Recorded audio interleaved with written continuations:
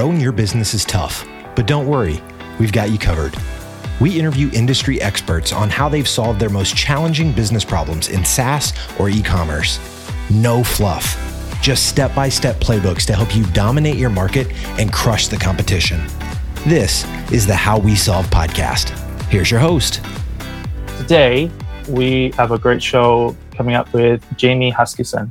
So Jamie's the CEO and founder of JH. They're an award-winning e-commerce agency that design and develop high growth and outstanding e-commerce experience for their B2B and B2C clients. So they're an agency that's really focused on getting their clients 2 steps ahead. He's going to talk to us about how they achieve that today. So he also is the man behind and running Meet Magento UK. So they're a global conference focused on the future of e-commerce. This year they had over 2,000 people from 83 countries attending virtually. Well, Jamie, really glad that we can catch up today to have this conversation. I think the one thing that came through, and this is amazing because I didn't know, we're talking about Magento here, right? So before we dive into the topic that we talked about today, I'd love to hear more about Magento. I saw that you guys had a really great virtual conference this year. Yeah, it was 10th year this year. So we took over 3 years ago. Adobe said, look, we're going to consolidate our events into one European event. We've got Adobe Summit. That's what we're going to do. I said, I think we can do a pretty darn good job of that. We've been attending all these years. We can go 1 step better and then eventually 2 steps better. And last year we pivoted in the middle of the pandemic, went online for charity, raised £85,000 for various charities there to help people out. This year we came back and we did what we always did, improved every aspect across the board, 35 speakers, different panels, just brilliant future of e-commerce content across the board. And then, 2,000 people, 83 countries, just blows my mind that we were finishing the day and people were starting the day in a completely different part of the planet. But every time the speaker said, I'm about to go live, we saw another 50 people kind of jump over and jump in and stay there for the rest of the day. So just outstanding. That is fantastic. And this is not the first time that Meet Magento is doing it virtual, right? I think you mentioned that this is the second time, I think, or third time after the consolidation. Second time. So last year was in June. So that was maybe 2-3 months into the pandemic, everybody had been locked away and all the rest of it. We saw every event go away and we just said, we need to be focused on how to bounce back. There was the kind of, we had an analogy at the time, it was survive, adapt, thrive. And it was a thing to say that everybody was so desperate just to survive. And sort of most people were in the adapt stage. And we wanted to do a conference to say, here's how you thrive, here's how you prepare for that third stage, here's how you don't have to stall and just keep surviving forever, is how you can move beyond that. So we pulled it off in 6 weeks, 7 weeks, something like that. 1,300 people attend. Quite a lot of them merchants. I think it was about 60% merchants, something crazy like that. And still getting emails about how great that conference was and how good the content was. So we must have done a good job. Well, congratulations. That's really fantastic news. But before we dive into the problem that we're going to solve today, one other question that I have for you, because you did the pivot where you went from physical events to virtual events. In 2022, do you think that there's a possibility of Meet Magento to switch back to having a physical conference, or is it going to be like a hybrid? Where do you see this going? The problem we're creating for ourselves, and I think it's a wonderful problem that we'll embrace, is 83 countries that by default, not everybody's going to fly over. And so even if we could put 2,000 people in a room and everybody flew over and we got all the bulk deals on hotels on their behalf and everything else, it would be just a tad more difficult to pull off than in previous years, right? So I think at the moment we're looking at hybrid. At the moment we're looking at how we can maybe have a more intimate venue, maybe 300 to 500 people, and then have everybody join virtually. But much like last year when we were trying to go virtual and nobody had done a virtual event at that scale before, I think hybrid is a little bit of the same. Not a lot of people are getting their toes wet there, so we're going to have to break some ground for sure. Oh, that's fantastic. Pushing the frontiers, man. Pushing the frontiers. What we're trying to do, you don't do anything unless it's going to be better than last time, right? So can't just push it out for your customers, you've got to do it for yourself too. It's got to be exciting for us, and that's how we make it exciting. This is a very good segue, because understanding how you manage Meet Magento and how you're doing things at JH, if you could share today, what's the problem that we're solving? So what we want to solve today is switching from reactive to proactive in commerce. So everybody's struggling with it, especially because there's so many newbies to the industry where all these jobs are created overnight in e-commerce. But in my view, no idea generation. There's no way to measure besides, oh, we happen to grow this year. And a lot of people just end up behind their competition, becoming really generic. Very cool. To dive in deeper to what you said, switching from reactive to proactive. Now, because I come from a customer success background, customer experience. So when we talk about switching from reactive to proactive, we're always talking about how can you better engage customers in your store, right? Like anticipating a question and kind of resolving that before even having the customer reach out to you, right? So that's my concept of reactive to proactive for CX, at least as a small example. But how would you define switching from reactive to proactive in e-commerce? Like, what are some examples? A basic example is that a lot of people will, if we generalize a little bit, a lot of people come to work, they don't have a plan for what they're going to do that day apart from a few meetings. And they will often open up their email, say, I'm going to solve that thing. And that's what they'll do, right? The very definition of reactive. They'll never be proactive until somebody says, you need to go solve X. But then by the very nature, they're reacting to that thing. They're back in the circle. Whereas a proactive person is going to come to work and they're going to say, I need to achieve X by Friday. I've got to do this on Wednesday. And they're stepping towards that thing they've got in the future, that thing they're aiming to do, rather than just turning up and figuring it out. So it's like having a direction and a goal with what you want to achieve with your e-commerce store, right? Something like that. It starts with the plan. You have a role in any business. Let's talk about customer success. You say, well, what's the purpose of that role? What do I bring? What's my success look like, right? You're often much more empowered, much more autonomous, but you're going to do the job far better. Whereas if I just plonk you in a seat and say that the phone's going to ring, answer it and do your best, you're not going to do very well. Now, I'm saying the extremes of both examples there, but it's really a case of it's being prepared for the success rather than simply expecting it to happen. And I think too many are just, we've got a great brand, we've got a great product, it's going to happen overnight. Okay. You've talked about start having your own plan, right? So how do we go about solving this? How do we make this switch to go from reactive to proactive? There's 4 steps, really. 1, you have a plan. 2, you tell people about it. Get people on your side, align people together. 3, you get your idea generation and your source of ideas sorted. And 4, you make sure you're measuring. If you're not measuring, you don't know when to pull out the champagne, is how I word it, right? Sure, there's an alcoholic version of champagne, so that's a good thing to say. When you're starting with that plan, if you're starting at any organization or if you're starting in e-commerce because it's just been put on your desk, previously you were in charge of marketing, now we've got e-commerce involved. The first thing is to go back to the company vision and say, why do we exist? What's the reason we're around? A lot of businesses, in my opinion, are not started because they are simply good money-making opportunities or the entrepreneur behind them, the business person behind them decided this would be a great way to earn more money. It's really to say, this is the difference I want to make in the world. This is the thing and the problem, the itch that I want to scratch, and this is the difference I want to make.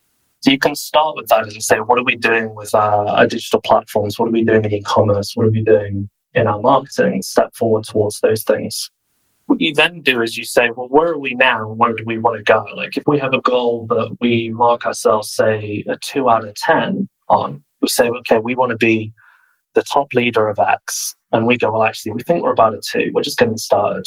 You then want to go, well, what's the gap? How far away are we? What do we need to do? What are the steps we need to take? And how aggressive do we need to be? Because ultimately, again, like if you're a brand, it doesn't matter if it's 5 million or 10 million or 100 million. You've got to set a goal for that year rather than just say more than 100 million, please. More than I did last year. Because you're just not going to achieve a lot. You're just going to kind of achieve what you did last year plus a few percent if you're lucky.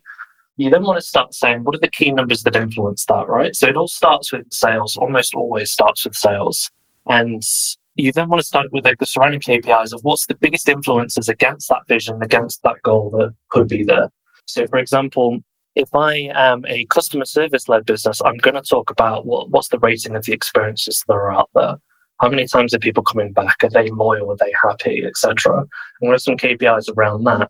Instead of, say, defaulting to just things like conversion rate by themselves. Really, really easy to just build into the basic e-commerce KPIs and never branch out and complement them with things that head towards your brand. You then want to look at grouping those KPIs into strategies. So you could say, okay, if loyalty is a big thing for my brand because that's what I'm making the difference in towards my vision, if that's where I want to go, then you want to say, put those KPIs together and say, how's my loyalty doing? Then you want to say, how's my sales doing? How's my retention doing, etc. When you have those strategies together, because you're saying my loyalty is a little weak, if I improve that, I know I'll step towards my goal a little bit more. You can then group everything to come underneath those strategies and against those KPIs. So as an example here, if I have pick three different things, if I have, say, loyalty, checkout, and say product information to pick three very wide-ranging things, if I now have ideas through my idea generation, I automatically have groups. And I can automatically say, and there's a fourth miscellaneous area over here that will convince me to either pivot my strategy or that my current strategies are incorrect. So now you have a plan. You can really talk about, this is where we're going, this is what I'm purposely going to step towards, but you can also check yourself against it. So when you look back at those KPIs and say, okay, well, actually, it's not moved in 3 months, what the heck am I doing? You immediately now have a focus around what that idea needs to be. Here's my opportunity, how do I solve that? Instead of just waiting for somebody else to point out that KPI, or for it to just be one of 200 KPIs that are floating around the space, and then saying, maybe I need to do something about that.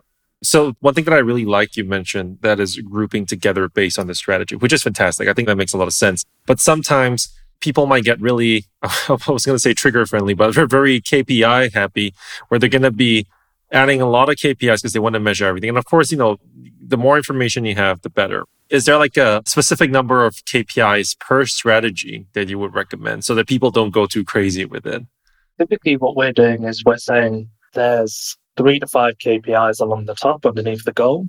And then each of your strategies should overlap to multiple of those KPIs. Some of our brands have been hyper-focused and been able to say 3 KPIs, every strategy hits those KPIs. That's our plan for the year. This is what we're going to dominate on. This is what we're checking for, and so on. You're right, it is easy to measure too much, but it's also impossible to make every number go upwards, right? Some numbers have to go downwards, and you have to prioritize them to say, well, this is the one that matters the most, rather than saying absolutely everything has to be green across the board. Yeah, fair enough. And I know like less is more, definitely, right? So you mentioned, and I really love this, where you talked about how all of whatever that's being done is going to be aligned with the company's vision, mission, and core values, because that's something that really resonates with us. We use the EOS system at LTV Plus, and so that's something that is already automatically in line because of the way we're doing it.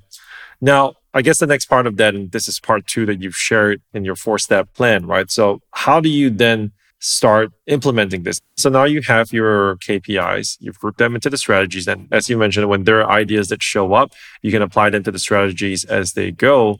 But how do you start getting people's buy-ins? How do you start translating this to the rest of the company? The wonderful thing I find is that the earlier you tell somebody about something, the easier it is to quickly know that you're wrong or that you're right.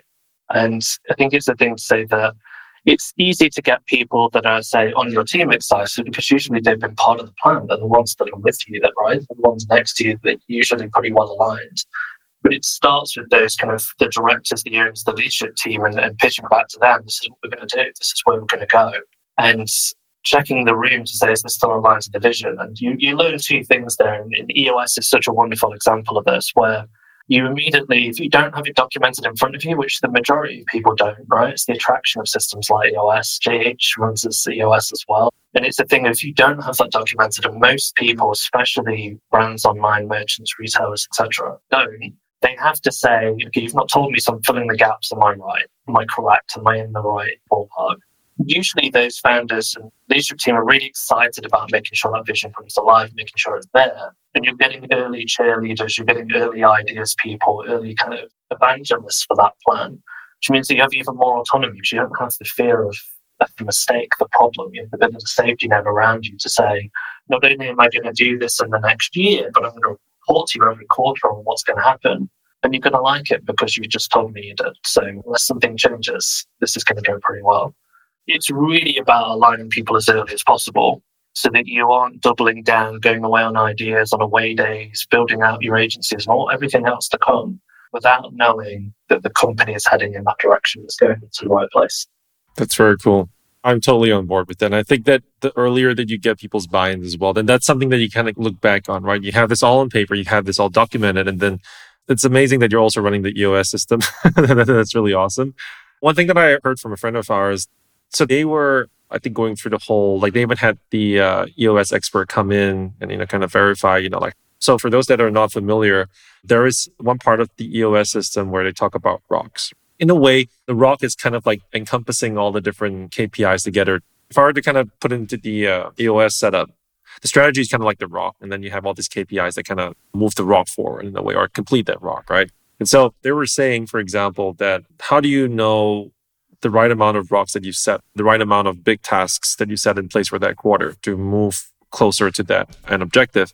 They're saying that the recommended number or percentage is like 80% of rocks to be completed, wherever that you're measuring that. 80% because if it's 100%, that means you probably have not set enough that you could be doing more, right? Whereas if it's like below 80%, that would mean that you might have taken on too much on your plate. And I think that kind of also goes back to the idea of how you need to really drill in to what really matters versus like, let's do everything, let's get closer. And that all aligns with your mission, vision, and core values ultimately. There's two things from what you just said there. One is the aim higher and you will achieve more, right? So you can aim for, say, 50% growth and achieve, I think that the stat's something around about 35 to 40 on average if you're aiming for 50%. Whereas if you aim for 35, you're going to achieve a little bit less, typically on average. So it's extending out those goals to aim for the stars, if you will. The other thing in terms of having too much on, the common thing that people running e-commerce inside these brands face is they have 1,000 things to do. They have 100 things to do. And that's never going to change, unfortunately. I wish it could. I wish I could say that there's one system that removes all of that and it's so much easier. You don't have to copyright and proofread and know UX and CX and all of these things all in one person or a group of people. But what you can do is say, I'm going to make time for these priorities and these key things. And this is what I'm going to choose to move us ahead, regardless of what gets in my way and pops up and interrupts my day. That's the key thing I noticed between the brands we work with that are growing really highly and the brands that come to us wanting to figure that out. The ones that come to us wanting to figure it out, they don't have their priorities out. They're not as aligned as they need to be. And just saying, well, we grew 3% last month, so what do we need to complain about? Yeah, fair enough. That is so true. You could obviously aim higher and figure that out with the plan. So let's say now we have the first part sorted out. We know where we're going. We know what we're measuring. We know the strategies that we want to put in place for this quarter or this year. And we have the buy-in, right? We've brought this forward. Everyone from top down or across the board, everyone's bought into this plan that we have as a business. Now, what's the third step? What do you do next to switch to being proactive?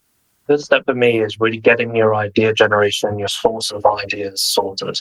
So now you have teams aligned, you have your directors aligned, you have your leads aligned, whatever it might be. You also need to align your agencies and your technology partners too. So everybody on the technology partner will have a customer success team that want them to use more features or, make more benefits to the platform. And hopefully there's agencies on that they're working with the likes of Magento and anything else and Adobe Commerce to say, this is how you can make more of this. This is our idea for this. This is our knowledge of the industry, right?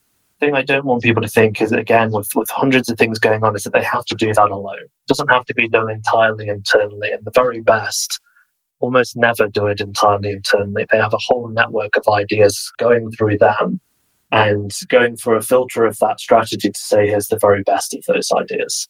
So one, I want to make sure that people are putting aside time to think about these things, review the plan, review the measurements, look back at what did we achieve over the last week, what did we achieve over the last 30 days, and really just reflect properly. It's harder than just booking in the time and making it happen, but it's also as easy as that too. It's as easy as saying, I'm going to do it. So this time every week is where I'm going to set it aside, review the core priorities for the next, whether we've just done or what's coming up and make sure they're still aligned.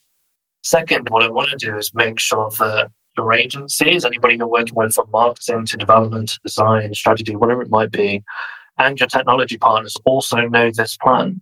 So the beauty should be that it's on one page. It shouldn't be a 48-page slide deck. That's probably, if you're walking people through it, it's a great idea. But to send it to people, you want to be able to say, it's one page, it's maybe two if you decided on a font beyond the 11 point, for example. And you should be on board. And what they should be doing is saying, here's how I can help make that vision a reality and help you on your mission to that success.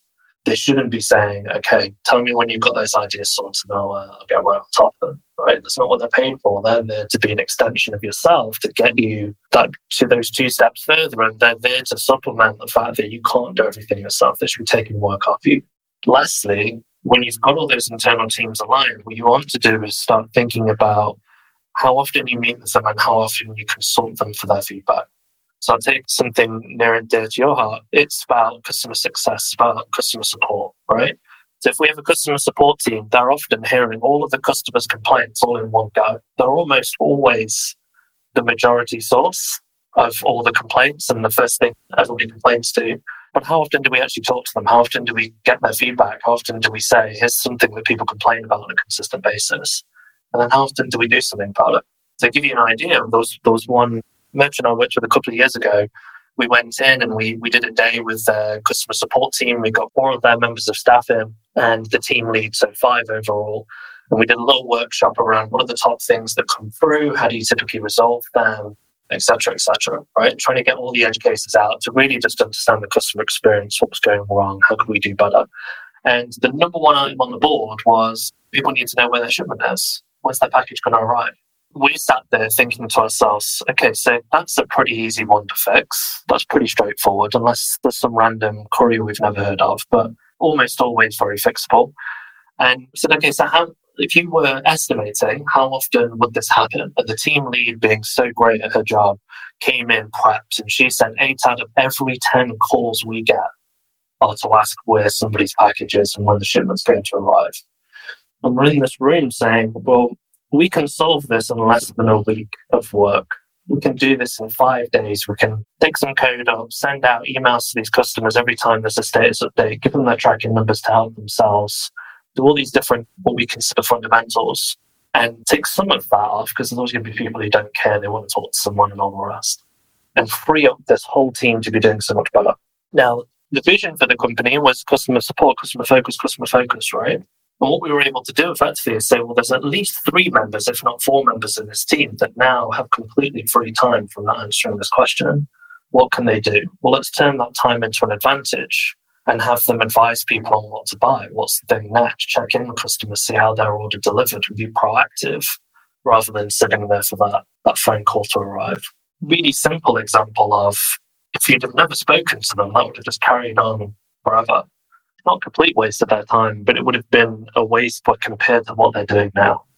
Oh yeah, no, definitely. And I love what you shared. That example just resonates so well, where you're able to use technology to address such a simple thing, just to kind of alleviate the workload, even during times where shipping issues occur, but also during the holiday seasons, right? You have peak periods, right? And then when you can automate certain parts of that, then your customer experience team or customer support team is able to better focus their time on more important things within the company. So one thing that I really like, because you mentioned here, it's to have those discussions, have those conversations as they happen and sorting those out every week, daily, whatever cadence that you set. We talked about from the beginning, we have the plan, right? We have the general direction, and these are the strategies that we're looking to execute, and with the KPIs to kind of support that. Is there anywhere along the way where the strategy, I wouldn't say might change, but something comes up, right? Certain things come up as the business evolves, and there are some unforeseeable things. So for example, businesses had a certain plan before COVID, and then March 2020 happened. And then we saw it's shipping times, everything just exploded. And obviously all your priorities shift immediately, right? So I guess the question here is, how do you accommodate that? Do you just change your strategy immediately? I mean, for obvious situations like COVID, yes, but what do you recommend brands do in situations like that? It depends on the strength of the vision. If the vision's concrete, then you don't often pivot all that much. But I think what does end up happening is, we've got a chance to break into this country, or there's an investor here that wants to take us here. Those are natural pivots that are always going to happen, always going to change the plan. But what will typically happen is to say, we have a big opportunity in this area, we have a big new way of expressing our vision and executing on our own goals, and we're really passionate about getting this strategy done. We get this in front of customers, they're going to go absolutely crazy about it. Now, sometimes what will happen is you go, okay, well, we've got 3 strategies, but this time we need to take on 4. We just need to do more, right? You have to set yourself limits. Otherwise, again, you're going to need more internal staff and you're going to need more agency, so on and so on. It's fine for agencies and tech partners to ramp up and, add more people on that side, but you're only X amount of people usually. And usually it's a very small team. So when it comes to those things, what we typically say is that when you're aligned with your teams and you've got that idea generation sorted, what you're typically doing is you've got an event to look forward to. So with this, for example, with our clients, some of our clients will meet once a quarter and we'll sit down and spend the entire day with their team and our team and just go through strategies and ideas and outputs and workshops.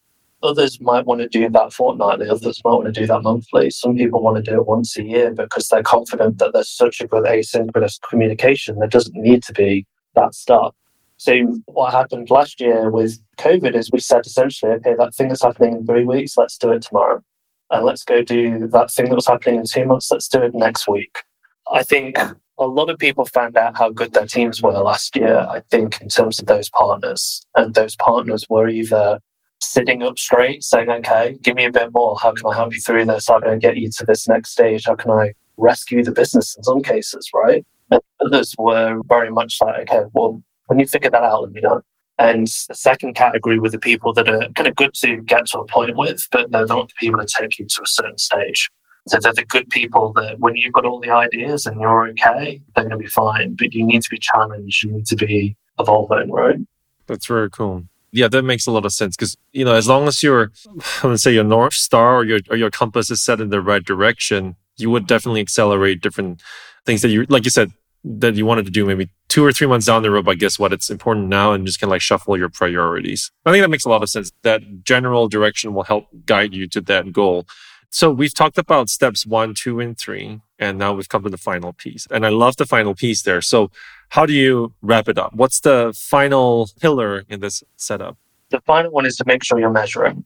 Ultimately, what measures gets done is the ultimate way of looking at it, right? If you're not reporting back to yourself, if you're not checking in on those numbers, if you're not writing things down, it's all for nothing almost. It all stays in your head and it goes back to that kind of, well, I'm happier than I was this time last year because I survived the last 12 months. And you've got to set a better benchmark for that. You've got to say, well, how do we go from 5% to 6%? How do we go from 5% to 7%? Right? And again, it comes back to for me, unless you're measuring, you never know when you're successful.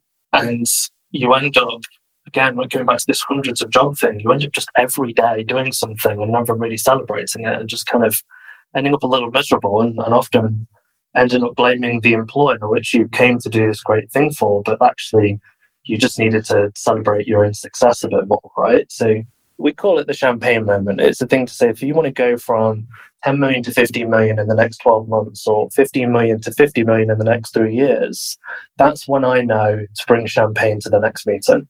But if we've gone from 15 to 49 million, it's still going to be successful, but we're going to be spending a lot of that meeting saying, how did we miss out on that last million? Like, how can we push harder? How can we get to that thing, right? If you don't have those measurements, the successes never happen. You can't report upwards. You should start the meeting with, this is the movement since last time. We launched this project and here's the success it brought, rather than launched this project and I feel pretty good about it. So that you're constantly learning from those things.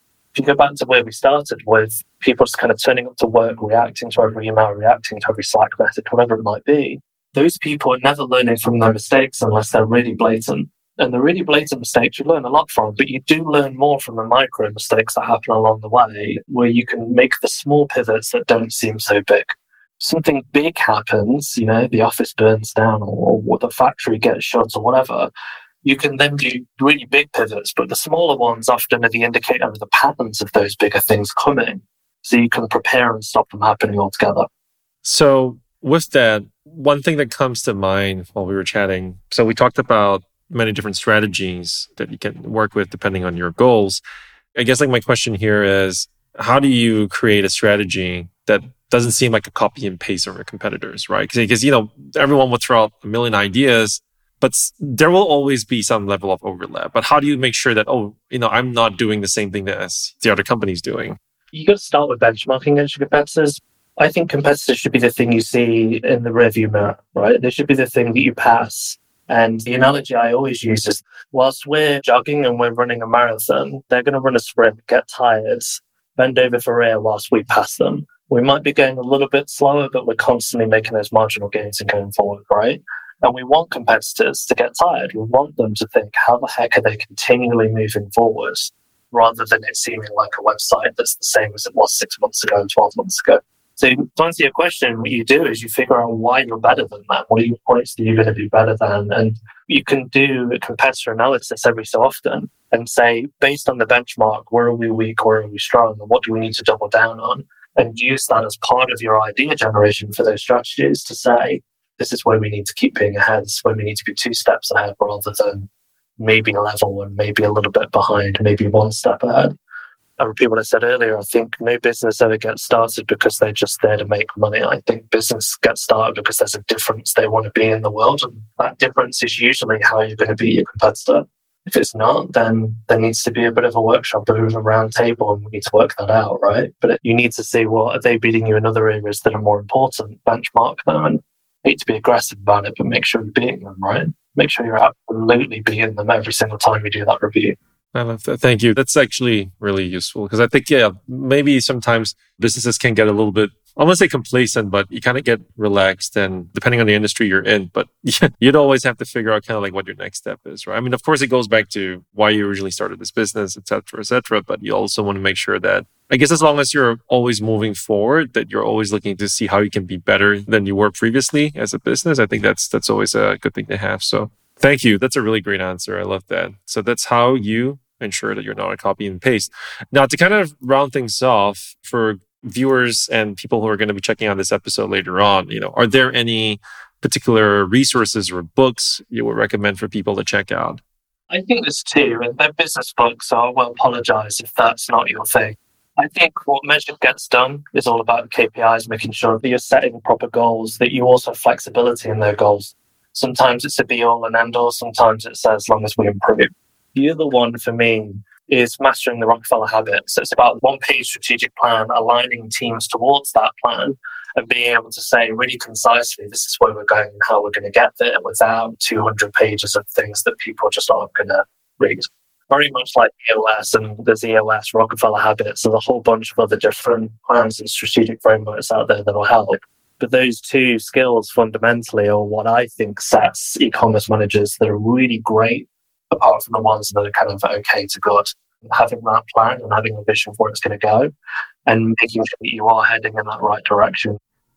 All right, very cool. So if you need to check those out, we will definitely be sharing those again. There was the other thing as well. So let's say if there's some brands right now that could use your agency's help, like what can they do with JH? Two ways to look at it, really. One is to reach out to us directly and say, how do we bring you in? How do we change this pattern that we're in? The agency's not performing, the company's not performing. Help us get to that next level. Help us get 2 steps ahead.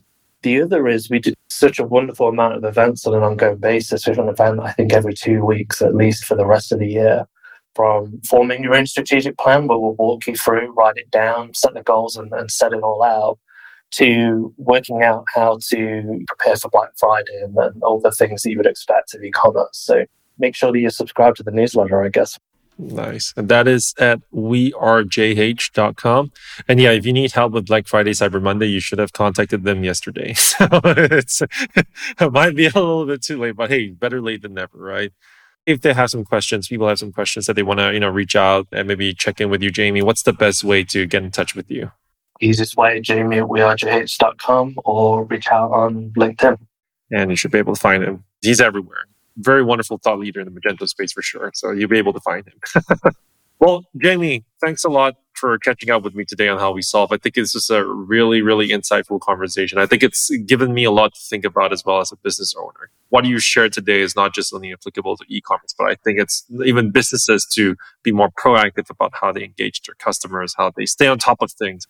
How can they always keep iterating and working on their advantage? Jamie, this is really fantastic. Thank you so much. Thank you so much for having me. It's been an absolute pleasure. And everyone else, thanks a lot for checking us on How We Solve. Peace. Is your e-commerce growing so fast that you can't keep up with supporting your customers in real time? Serve them better in any time zone and language. They will thank you with higher conversion rates and repeat purchases. We build and manage your own dedicated customer experience team of live chat and support agents. Get started today. Visit ltvplus.com. That's ltvplus.com. Thanks for listening to the How We Solve podcast. Dominate your market and crush the competition with our step-by-step playbooks.